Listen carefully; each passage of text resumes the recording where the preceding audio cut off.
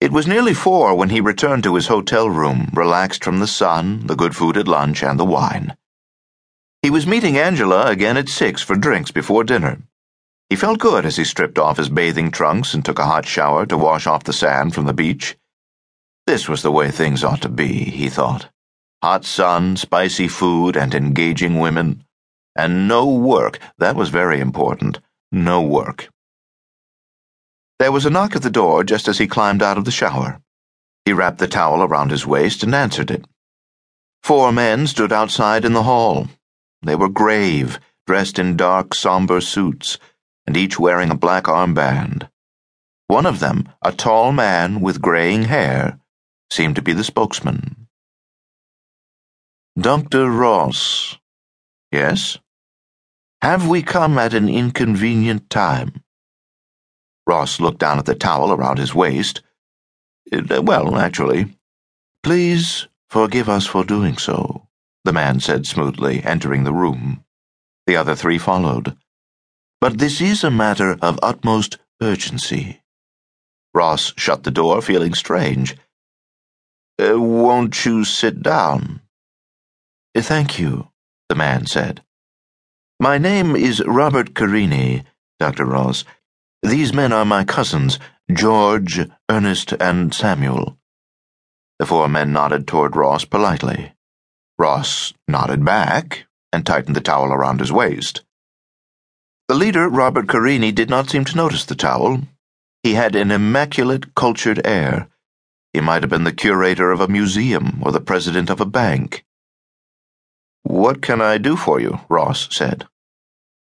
"We come," Carini said, "at a time of tragedy. Great heart-rending tragedy." He touched his armband absently. "It is difficult to find the words to explain. This has been a shock for all of us." "I'm sorry," Ross said, not knowing what else to say. "There has been a death," Carini said. "My dear brother, in Barcelona. It was very sudden, a great shock." "What happened?" "He died violently," Carini said slowly. "My brother always led a violent life, and he died a violent death. We all knew it would happen one day. He was an unhappy, confused young man, and we knew how it would end. But that is not much help when the day finally arrives. So sudden." He shook his head. "So sudden." Ross paused a moment, then said, "Why have you come to me?" Carini started to answer but could not. He dropped his head and began to sob silently, his body shaking. One of the others came forward, rested a hand on Carini's shoulder, and said, "You must excuse Robert. He has still not accepted this in his own mind. He was very close to his brother, you see. Was hard on him. Doctor, his brother was not a good man. There was trouble all his life." "I see." "Now, with all the legal technicalities—" The cousin shrugged. Ross still did not understand. He waited. "The problem," the man said, "involves taking Stefano back to America, the country he loved." "Why should that be a problem?" "He was asked to leave America 5 years ago. There are technicalities." "Asked to leave? You mean deported?" "It had to do," said the man carefully, "with an income tax dispute. The government wished to discredit him, so they accused him of not paying taxes. A lie, of course. But they sent him away.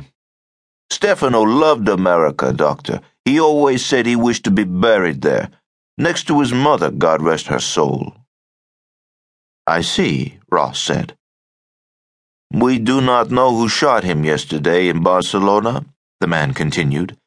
"It does not matter. The police will not search for his killer. The Spanish also considered Stefano undesirable." Stefano sounded like everyone's favorite, Ross thought. He said nothing. "We have come to Spain to take his body back to America. This is permitted, but..."